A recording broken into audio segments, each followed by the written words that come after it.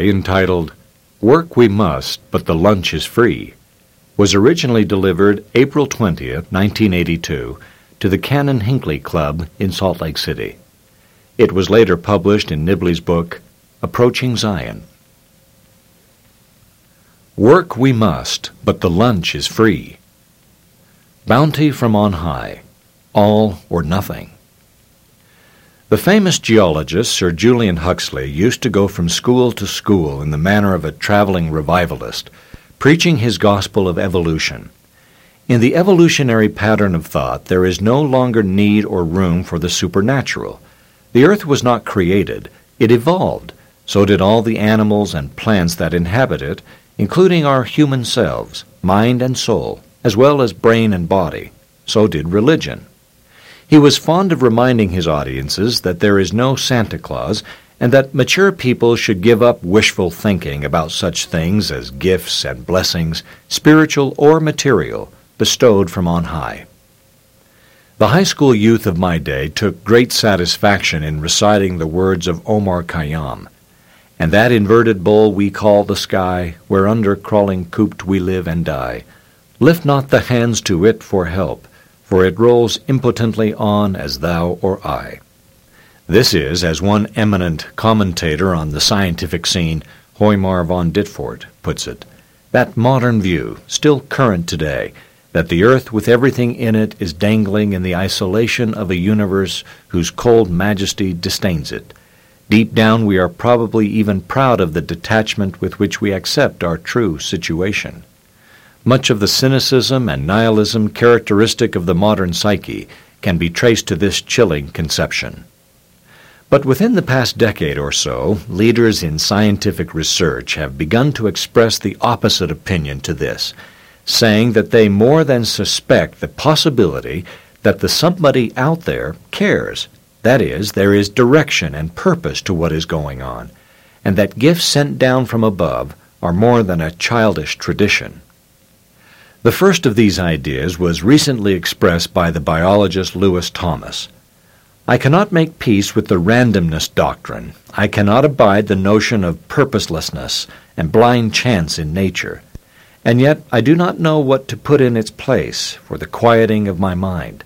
We talk, some of us anyway, about the absurdity of the human situation, but we do this because we do not know how we fit in, or what we are for.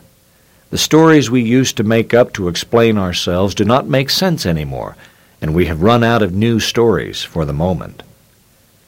A grand old-timer in biology, the 1937 Nobel Prize winner, Albert St. Georgi, recently wrote, "According to present ideas, this change in the nucleic acid, which determines the nature of protein molecules formed in a cell, is accomplished through random variation. If I were trying to pass a biology examination, I would vigorously support this theory. Yet in my mind, I have never been able to accept fully the idea that the adaptation and harmonious building of those complex biological systems, involving simultaneous changes in thousands of genes, are the results of molecular accidents. The probability that all of these genes should have changed together through random variation is practically zero. I have always been seeking some higher organizing principle that is leading the living system toward improvement and adaptation. I know this is biological heresy. For example, I do not think that the extremely complex speech center of the human brain was created by random mutations that happen to improve the chances of survival of individuals. I cannot accept the notion that this capacity arose through random alterations, relying on the survival of the fittest. I believe that some principle must have guided the development toward the kind of speech center that was needed." More surprising is the story now unfolding as various fields of research combine to give us a picture of gifts being showered upon us from on high. The literal reading of the Santa Claus or Kachina myth. Thus Buckminster Fuller says, "Energies emanating from celestial regions remote from planet Earth are indeed converging and accumulating in planet Earth's biosphere, both as radiation and as matter. We aboard Earth are receiving gratis just the amount of prime energy wealth to regenerate biological life on board." Van Allen Belts, The ionosphere, stratosphere, and atmosphere all refractively differentiate the radiation frequencies, separating them into a variety of indirect life-sustaining energy transactions. Vegetation is the prime energy impounder. From stellar radiation, the biologicals are continually multiplying, their beautiful cellular, molecular, and atomic structurings that complete the equation. Certainly the Earth is not the center of the universe, writes von Ditfort, but this crowded Earth is a focal point in the universe, one of perhaps innumerable places in the cosmos where life and consciousness could flourish. What a concentration of mighty forces upon one more or less tiny point. Is it possible that someone does have us in mind? This is the thesis the famous astronomer Sir Fred Hoyle is now pursuing. In a talk given at Caltech, he begins with the strange fact that there are distributed in all directions throughout the immensity of space particles whose presence is revealed by the way in which they obscure the galaxies everywhere, making them all look hazy, whence their original designation as nebulous or fuzzy clouds. After almost 20 years of investigation, the inescapable conclusion has been reached that the grains had to be made up largely of organic material. Like the biologist quoted above, Hoyle, too, as he puts it, was constantly plagued by the thought that the number of ways in which even a single enzyme could be wrongly constructed was greater than the number of all the atoms in the universe, and yet these were correctly constructed. So try as I would, I couldn't convince myself that even the whole universe would be sufficient to find life by random processes, by what are called the blind forces of nature. That is where he, too, balks. By far the simplest way to arrive at the correct sequences of amino acids in the enzymes would be by thought, not random processes, rather than accept the fantastically small probability of life having arisen through the blind forces of nature. It seemed better to suppose that the origin of life was a deliberate intellectual act. One of the most exciting things about the process, he finds, is that it is still going on, and always has been, and to all purposes always will be. Instead of beginning with a single cell on this one lone planet billions of years ago, life has been brought down to Earth from realms above in massive installments. It was quickly apparent that the facts pointed overwhelmingly against life being of terrestrial origin. Here Hoyle pursues a long line of argument and review of research. That is, because a few comets are breaking up and scattering their contents all the time, the process was not relegated to the remote past. Taking the view, palatable to most ordinary folk, but exceedingly unpalatable to scientists, that there is an enormous intelligence abroad in the universe, it becomes necessary to write blind forces out of astronomy, as Thomas and do out of biology.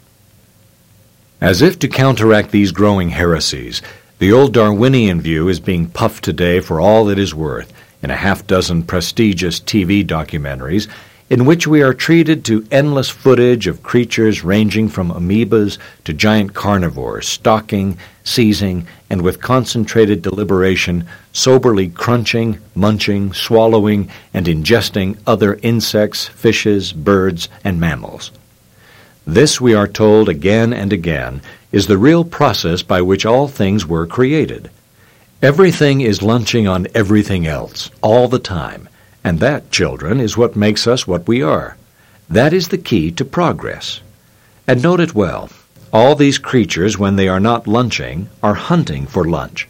They all have to work for it. There is no free lunch in the world of nature, the real world.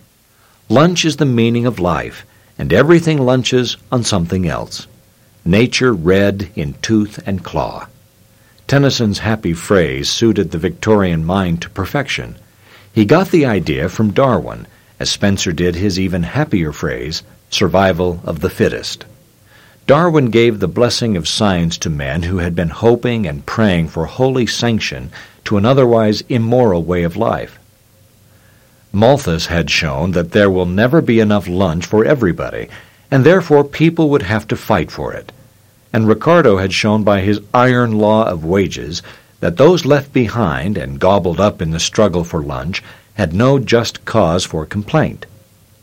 Darwin showed that this was an inexorable law of nature by which the race was actually improved. Meall and Spencer made it the cornerstone of the gospel of free enterprise. The weaker must fall by the way if the stock is to be improved. This was movingly expressed in J.D. Rockefeller's discourse on the American beauty rose, which, he said, can be produced only by sacrificing the early buds which grow up around it. This is not an evil tendency in business. It is merely the working out of a law of nature and a law of God. In this divinely appointed game of grabs, to share the lunch prize would be futile, counterproductive, nay, immoral. Since there is not enough to go around, whoever gets his fill must be taking it from others. That is the way the game is played. In Liverpool, Manchester, Preston, or anywhere else in England, as Brigham Young reported the scene in 1856, workers knew that their employers would make them do their work for nothing, and then compel them to live on roots and grass if their physical organization could endure it. Therefore, says the mechanic, if I can get anything out of you, I will call it a godsend, and does what he can to rip off the boss. If he gets caught, he is punished, yet he is only playing the same game as his employer. 3 years after Brigham made his observation, The Origin of Species appeared, putting the unimpeachable seal of science on the lunch grab as the supreme law of life and progress. And it was expressly to refute that philosophy on which Brigham Young founded Brigham Young University in 1875. We have enough and to spare at present in these mountains of schools where the teachers dare not mention the principles of the gospel to their pupils, but have no hesitancy in introducing into the classroom the theories of Huxley or Darwin or of Meall, and the false political economy which contends against cooperation and the united order. This course I am resolutely and uncompromisingly opposed to. As a beginning in this direction, I have endowed the Brigham Young Academy at Provo, and am now seeking to do the same thing in this city, Salt Lake City.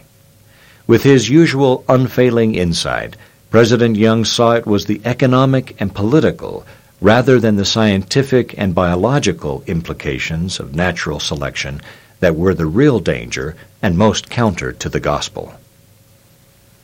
The two employers. But what about those goodies that actually descend from the sky, according to the new astronomy? They take us back to our Latter-day Saint creation story, in which all the earth's food supply is indeed brought from above, as seeds of all kinds are carried down and planted in a special program of preparing the earth for its great calling. Adam, we have created for you this earth, and have placed in it everything you could possibly need, all finished and ready for use. Help yourself, of every tree thou mayest freely eat. Was Adam idle and bored, his character undermined by such easy living? Hardly. He went happily about his work of taking good care of the place. He enjoyed frequent conversation with angels, and in the cool of the evening he strolls with the Lord himself. What a vast expansion of mind and spirit that evokes! And to spend one's days with a woman of infinite understanding, whom age could not wither nor custom stale, was enough to fill the days with endless delight. When Adam left the garden, he went right on with his work of cultivating the earth himself and his numerous posterity, engaging in the 3 activities that are recommended as the proper way of life to all who work in the vineyard. Behold, I say unto you, that you shall let your time be devoted to the studying of the Scriptures, and to preaching, and to confirming the church, and to performing your labors on the land. Study, the work of the kingdom, and the cultivating of the soil were Adam's calling for almost a millennium, and he never got bored. Though no longer in paradise, he enjoyed the visitation and instruction of heavenly visitors, who undertook to teach him how he was to return again to his pre-existent splendor, with enhanced qualifications and credentials for what lay ahead. To merit such promotion, he was to be tried and tested while he was here, and for that express purpose Adam had to come to an understanding with another type of visitor, a person of enormous ambition and cunning, who was purposely turned loose in the place to put Adam and Eve to the test. What he tempts them with is lunch. We can put the situation in terms of two employers who are competing for the services of the man Adam and his posterity, who are intentionally placed in the middle between them. On the one hand, the devil inviteth and enticeth continually to work for him, while on the other, God inviteth and enticeth continually to work for him. The first employer offers us lunch, and since lunch is something everybody must have, he is in a powerful position to bargain. He explains that this glorious earth is his private estate, that it all belongs to him to the ends thereof. In particular, he owns the mineral rights and the media of exchange, by controlling which he enjoys the willing cooperation of the military, ecclesiastical, and political establishments, and rules with magnificent uproar. He keeps everything under tight control, though, for all the blood and horror, nobody makes any trouble in his world, from the rivers to the ends thereof. Well can he ask Adam, "What is it you want?" For he claims to be the God of this world. And the Lord himself grants him the title of Prince of this world. All who are not working for him on his estate he charges with trespassing, including even heavenly messengers, whom he accuses of spying out his vast property with an eye to taking over the whole of it. But he is willing to make a deal, if they have money. To have merely sufficient for your needs, however, is not what he has in mind. That would be the equivalent of the free lunch, lamely ignoring the endless possibilities for acquiring power and gain that the place offers. This developer has a vision of unlimited sweep and power. You can have anything in this world for money, beginning, of course, with lunch. Because money is the only thing that will get you lunch, and since everybody must have lunch, that is the secret of his control. This almost mystical identity of money with lunch we see in the reports of Brigham Young, Heber C. Kimball, and others of their missions in England, where people were literally starving to death in the streets, while many in the city were living in the greatest opulence. The trouble was that the poor people had to starve because they could get no money, and they could get no money because the factories were closed, and the factories were closed because of an unusually severe winter, an act of God.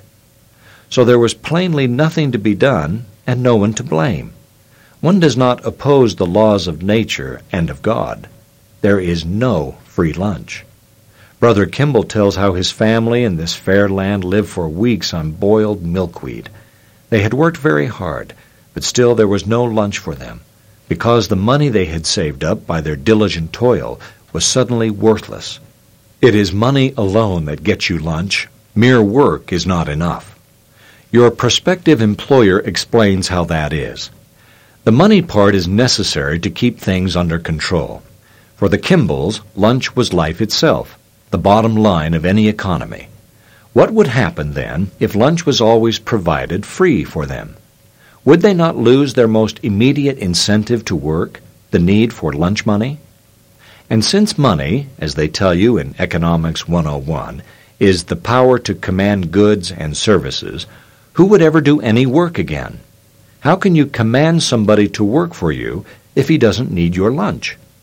That, the shrewd employer explains, is why he must never cease reminding one and all in his domain that there is no free lunch. It is that great teaching which keeps his establishment going. All I have to do to bring my people into line, he says, is to ask them, "If you leave my employ, what will become of you?" That scares the daylights out of them, from the man on the dreary assembly line to the chairman of the board. They are all scared stiff. And so I get things done. So let us go across the road for an interview with the other employer. To our surprise, he answers our first question with an emphatic, "Forget about lunch. Don't even give it a thought. Take no thought of what ye shall eat, or what ye shall drink, or wherewith ye shall be clothed." But what will become of me then, you ask? Not to worry. We will preach the gospel to you, and then you will find out that lunch should be the least of your concerns. Let Brigham Young explain the situation. We have been permitted to come here to go to school, to acquire certain knowledge, and take a number of tests to prepare us for greater things hereafter. This whole life, in fact, is a state of probation. While we are at school, our generous patron has provided us with all the necessities of living that we will need to carry us through. Imagine then that at the end of the first school year, your kind benefactor pays the school a visit. He meets you and asks you how you are doing. Oh, you say, I am doing very well, thanks to your bounty. Are you studying a lot? Yes, I am making good progress. What subjects are you studying?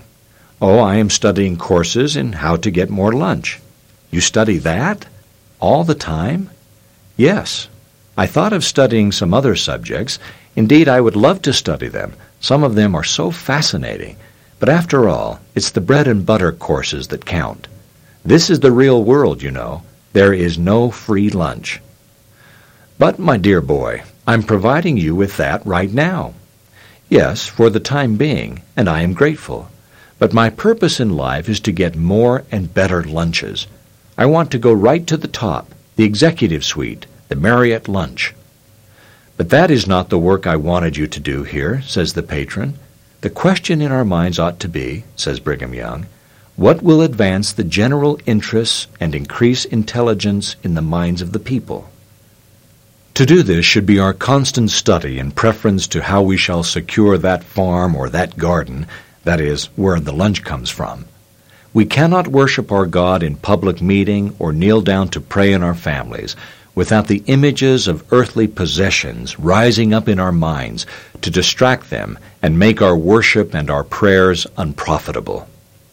Lunch can easily become the one thing the whole office looks forward to all morning, a distraction, a decoy, like sex. It is a passing need that can only too easily become an engrossing obsession. Brigham says, it is a folly for a man to love any other kind of property and possessions. One that places his affections upon such things does not understand that they are made for the comfort of the creature, and not for his adoration. They are made to sustain and preserve the body, while procuring the knowledge and wisdom that pertain to God and His kingdom, the school motive, in order that we may preserve ourselves and live forever in His presence. And about work? I once had a university fellowship for which I had to agree not to accept any gainful employment for the period of a year. All living necessities were supplied. I was actually forbidden to work for lunch. Was it free lunch? I never worked so hard in my life, but I never gave lunch a thought. I wasn't supposed to. I was eating only so that I could do my work. I was not working only so that I could eat. And that is what the Lord asks us, to forget about lunch and do His work, and the lunch will be taken care of. Not being an economist, I must here turn to the Scriptures, where I find a succinct but detailed and lucid statement of the lunch situation, that is, of God's economic precepts for Israel, in the book of Deuteronomy. Moses distributes the lunch.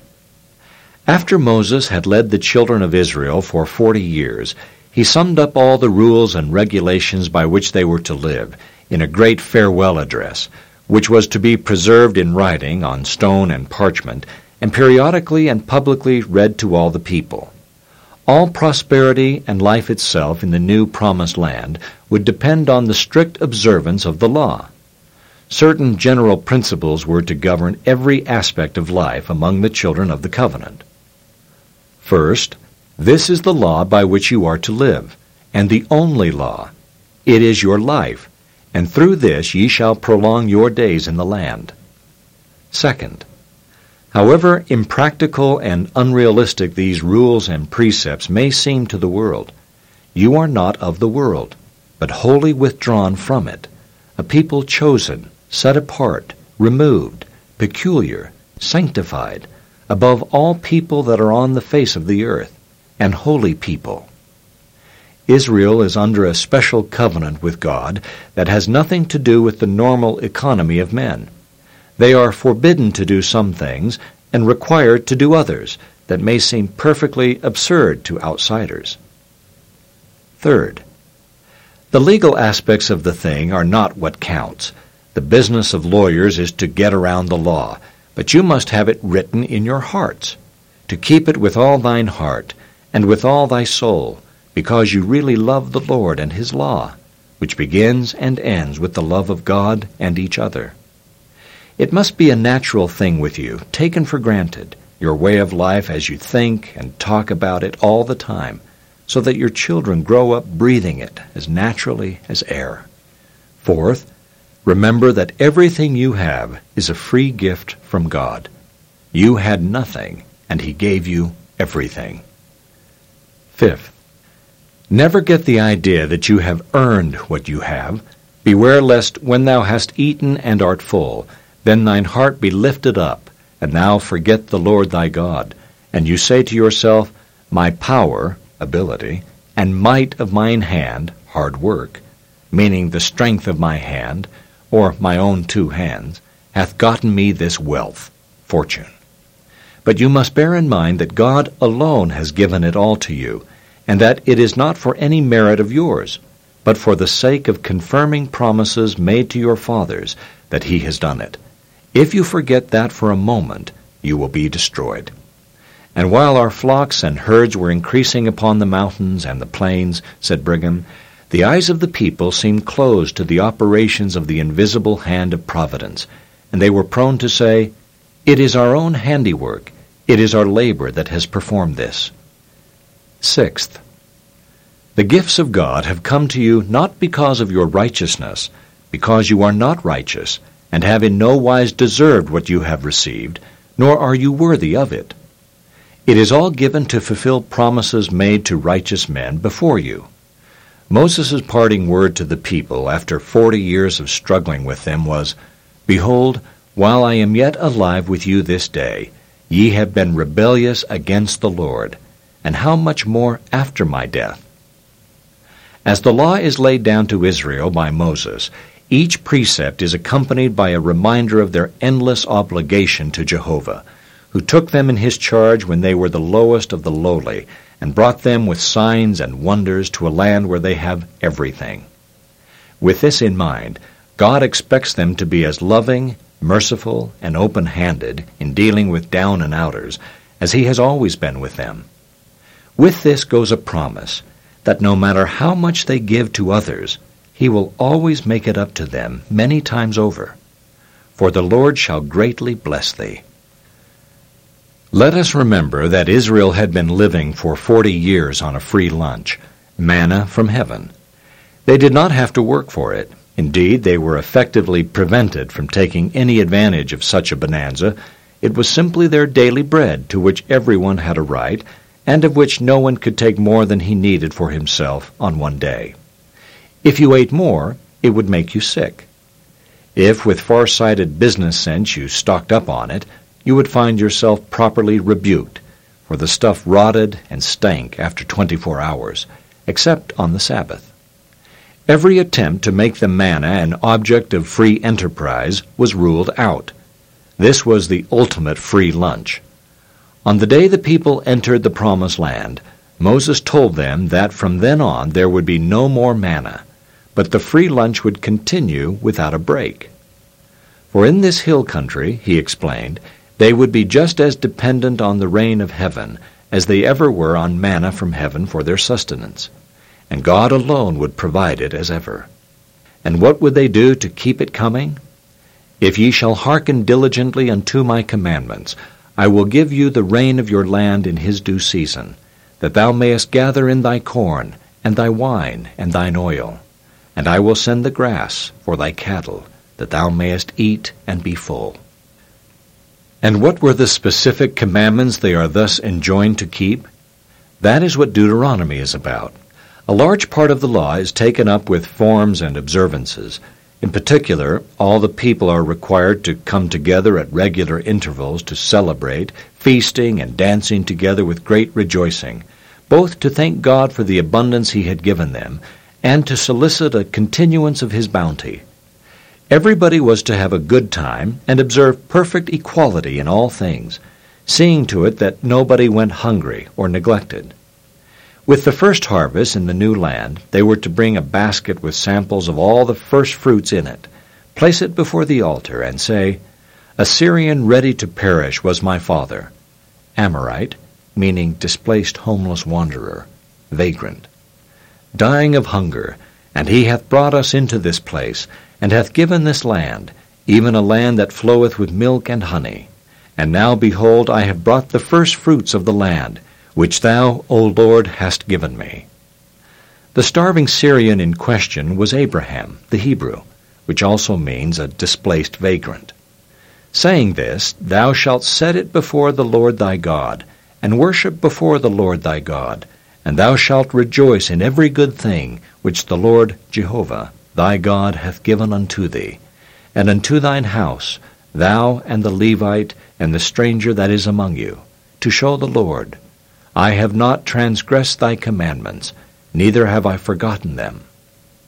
If the people ever fail to observe this joyful activity of giving and sharing, they will suffer a complete reversal of all the promised blessings.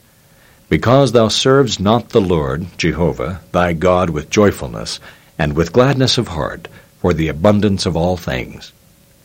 In bringing his substance to the Lord, every man shall say, I have brought away the hallowed things out of mine house, and then give them unto the Levite, and unto the stranger, to the fatherless, and to the widow, according to all thy commandments.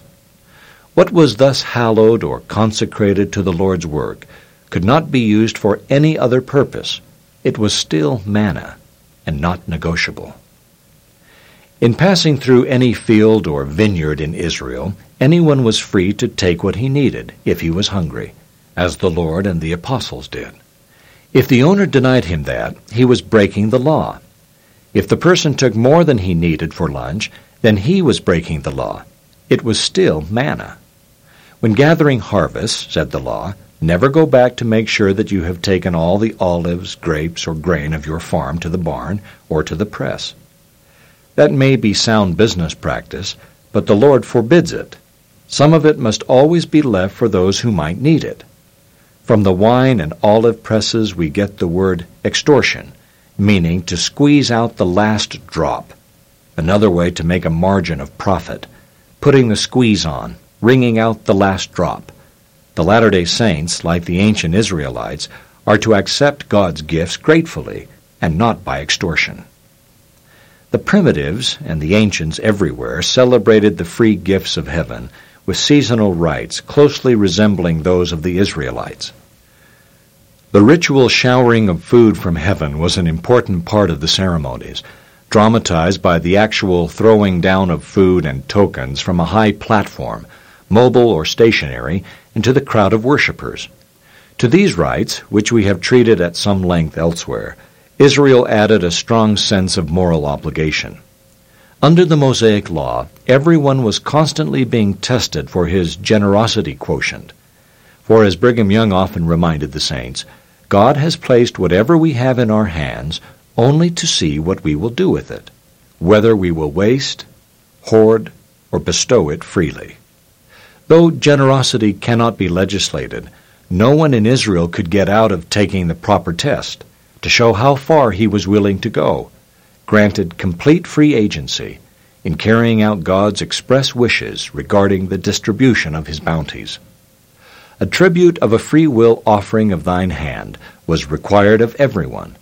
The offering could not be evaded, but the amount was left entirely up to the giver. A free will offering, according as the Lord has blessed thee, or, as the Septuagint puts it, to the limits of your ability. The amount is left up to you, because it is you who are being tested. Thus, at the end of 6 years, a servant must be allowed to leave the master absolutely free of all obligations, and thou shalt not let him go away empty, no, nor with 2 weeks' severance pay either. Thou shalt furnish him liberally out of thy flock, and out of the floor, and out of thy winepress. Of that wherewith the Lord thy God hath blessed thee, thou shalt give unto him. And then comes the most important part of the test. Thou shalt surely give him, and thine heart shall not be grieved when thou givest unto him. It is how you really feel about it that counts. If you hear of a poor man in the neighborhood, thou shalt not harden thy heart, nor shut thine hand from thy poor brother. It is not sound business sense, obedience to orders, compliance with custom, or recognition of duty that are being tested, but the feelings of the heart, the capacity for compassion.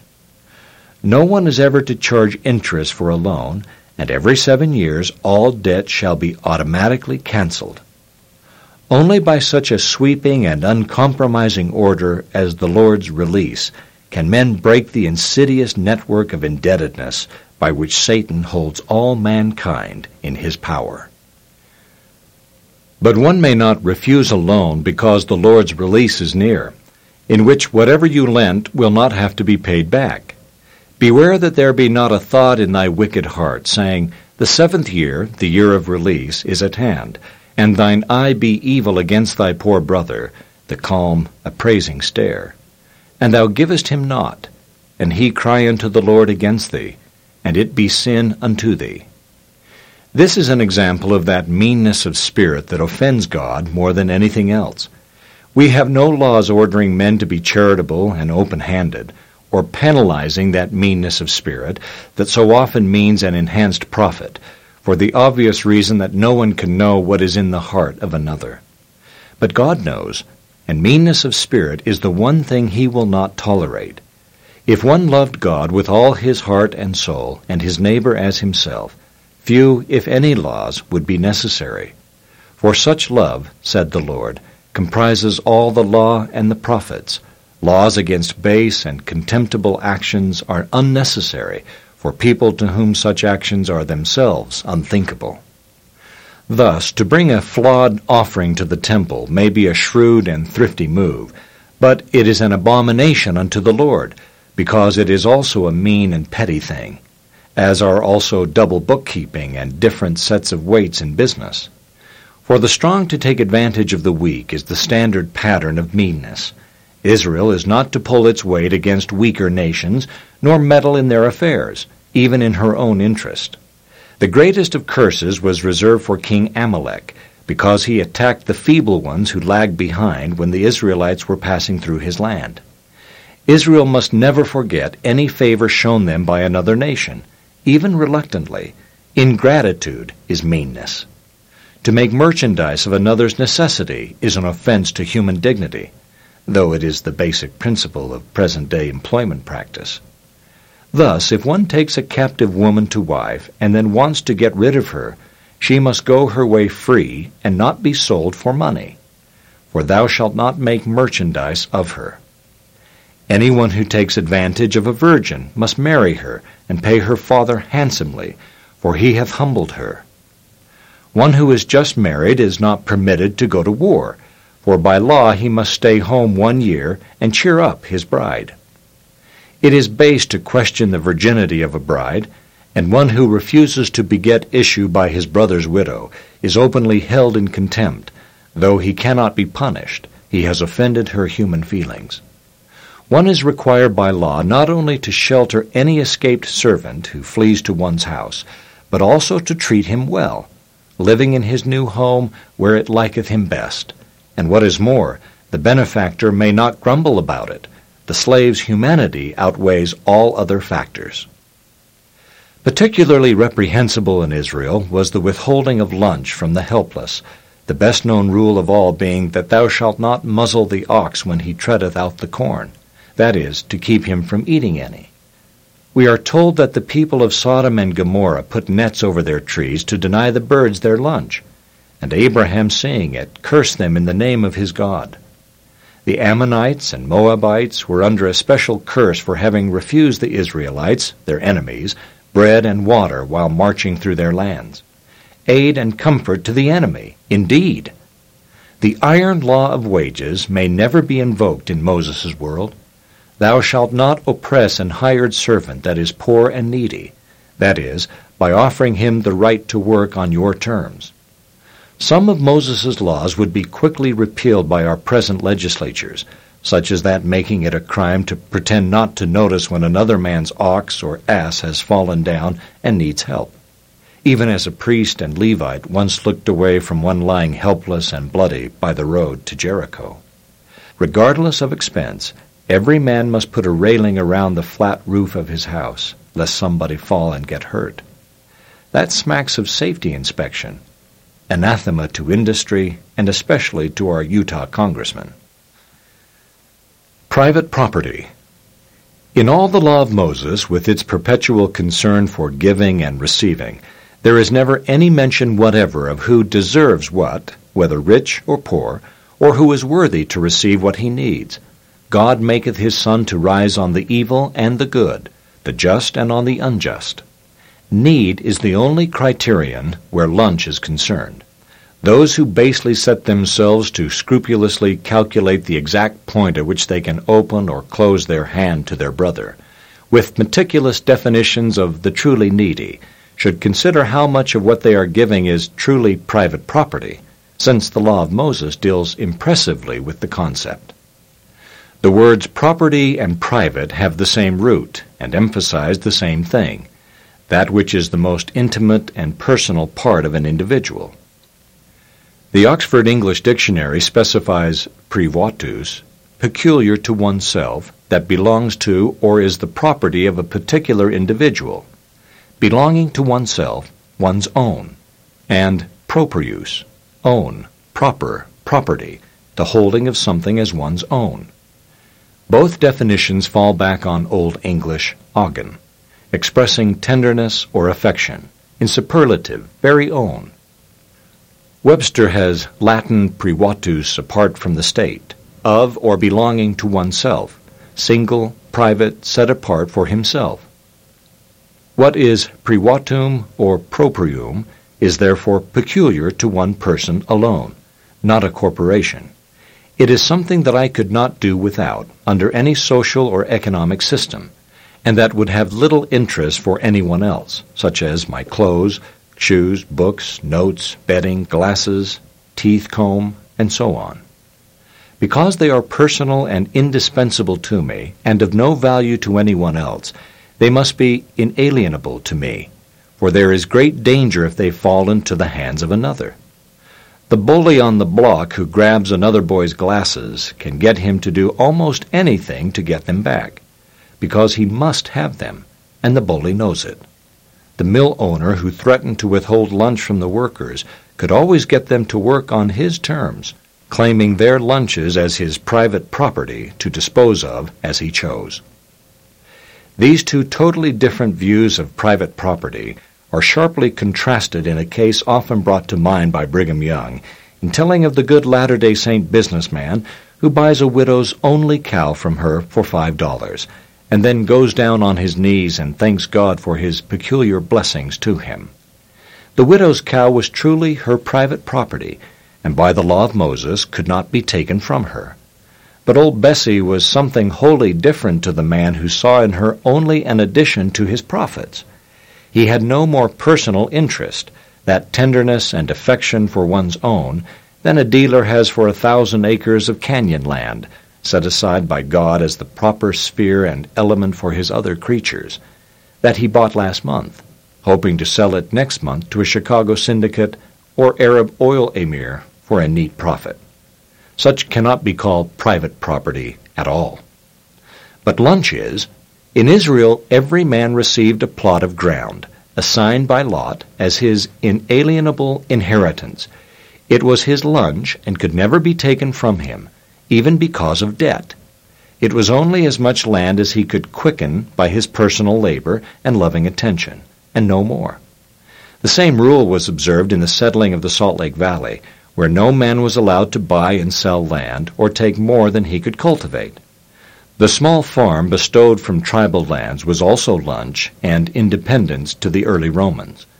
But when the conscript fathers, claiming special privileges by divine decree for and by themselves, seized thousands of farms from the plebs to create their immense estates, as the English and Scottish lords did in the 19th century enclosure movement, they forced the former owners either to stay on the land and go on working for them as serfs, for lunch only, or to move to the city, where the emperor, as God's vicar on earth, provided the famous bread and circuses. The landlords, the industrialists of the time, did not contribute to the public lunch, which was a ritual and sacred affair, the food and lunch tickets being actually showered from the skies by the emperor, acting as the kind and generous father of all. This should be noted here, because bread and circuses are routinely deplored as the cause of Rome's decline. What made them demoralizing was their secularization. In the later Rome, in which money was everything, nobody took the divine scheme of things seriously. See the Roman satirists. Lunch was lunch, and nothing more. Rome's Zion passed away with Numa, the Roman Enoch. So once lunch was taken care of, the poor Roman had nothing to do but go to the shows and support the political candidates who spent the most on getting elected, while the rich enjoyed their notorious Roman banquets and the depraved pleasures that went with them. For without a sincere religious awareness, the free lunch corrupts rich and poor alike. It is the recognition of divine law that both sanctions and requires the free lunch for everybody. The closing chapters of Deuteronomy describe point by point the calamities that will befall Israel if every item of the law is not scrupulously observed. It is the exact reverse of the list of blessings promised if the law is kept. And these terrible things are more than warnings. They are specific prophecies of just what is going to happen, and just what did happen to Israel, because thou servest not the Lord thy God with joyfulness and with gladness of heart, for the abundance of all things. The identical situation obtains in the Book of Mormon, to which we now turn. King Benjamin and the free lunch. In the time of Lehi, to judge by the Lachish letters and other evidence, the ruling party in Jerusalem was sponsoring an enthusiastic revival of the law of Moses in its purity. The trend is signified by the large proportion of personal names ending in Yahu or Yah, referring to Yahweh, Jehovah, the Lord, who gave the law. 500 years later, there was another such revival among the Nephites, led by a pious and learned king, Benjamin, who was determined to preserve the same law in its purity. The name he gave his son, Mosiah, is clear indication of the survival of the tradition, of which King Benjamin, by his dedicated studies, was well aware. At the end of his reign, he does exactly what Moses and later Joshua did. He summoned all the people together in the great annual assembly, they brought their firstlings with them, to hear a final exposition of the law from him as he handed over the rule and priesthood to his son. His great farewell address covers the same points as did that of Moses, yet it is highly original. In both books, Deuteronomy and Mosiah, the great discourse on the law is divided into two parts. The first deals with the nature, importance, and purpose of the law. The history of Israel is traced from the beginning, and the steps by which the people were brought to a knowledge of Jehovah, recounting their trials, tribulations, follies, punishments, and rewards. The holy nature of the covenant they have entered into is presented to them, and the glorious rewards and terrible punishments connected with it. In both books, the promised rewards are the same. You will prosper in the land the Lord has given you. Heaven and earth will bring forth in abundance. You will never have to fear a foreign enemy. Success and security should be yours for 1,000 generations. That ye may prosper in the land according to the promises which the Lord made unto our fathers, says Benjamin, consciously appending his words to those of Moses. Ye shall prosper in the land, and your enemies shall have no power over you. For his great farewell address, Benjamin summoned all the people to gather by families around the temple, bringing the firstlings that they might offer sacrifice and burnt offerings according to the law of Moses, that they might rejoice and be filled with love towards God and all men. There you have it in a nutshell. He begins his discourse on an economic note. I have not sought gold nor silver, nor any manner of riches of you. I myself have labored with mine own hands. I can answer a clear conscience before God this day. Learn that when ye are in the service of your fellow beings, ye are only in the service of your God. I, whom ye call your king, am no better than ye yourselves are. He is setting the keynote, which is absolute equality, and that follows naturally from the proposition that we owe everything to God, to whom we are perpetually and inescapably in debt beyond our means of repayment. In the first place, ye are indebted unto him, and will be forever and ever. Let no one boast that he has earned or produced a thing. Therefore, of what can ye boast? Can ye say aught of yourselves? I answer you, nay, right down to the dust of the earth. It all belongeth to him who created you. It is his property, not yours. What is more, no one can even pay his own way in the world, let alone claim a surplus. If ye should serve him who is preserving you from day to day, and even supporting you from one moment to another, I say if you should serve him with all your whole souls, yet ye would be unprofitable servants. In other words, consuming more than you produce, unable even to support yourselves. And what do we do, then, to qualify for his blessings? Behold, all that he requires of you is to keep his commandments, and he has promised you that if you would keep his commandments, ye should prosper in the land. It never fails, says Benjamin. If ye do keep his commandments, he doth bless and prosper you. And in return, ye are eternally indebted to your heavenly Father, to render to him all that you have and are, which is simply the law of consecration. In his preliminary address, Benjamin, like Moses, impresses upon the people at length the great importance of the instructions he is about to give them, their binding obligation to keep them, and the great rewards that will follow. He purposely gets them into a high state of anticipation by telling them, confidentially, that what he is about to give them was made known to him personally by an angel from God, so that this is indeed a divine restoration of the law that is being celebrated. Furthermore, he assures them that it is all good news, that thou mayest rejoice, said the angel, and that thy people may also be filled with joy. For all this looks forward to the coming of the Lord. Eager as they are, the people must again be cautioned before the law itself is set before them. For though the law of Moses is adapted to their weaker natures, these people, like those taught by Moses, remain a stiff-necked people. And after all God did for them, yet they hardened their hearts.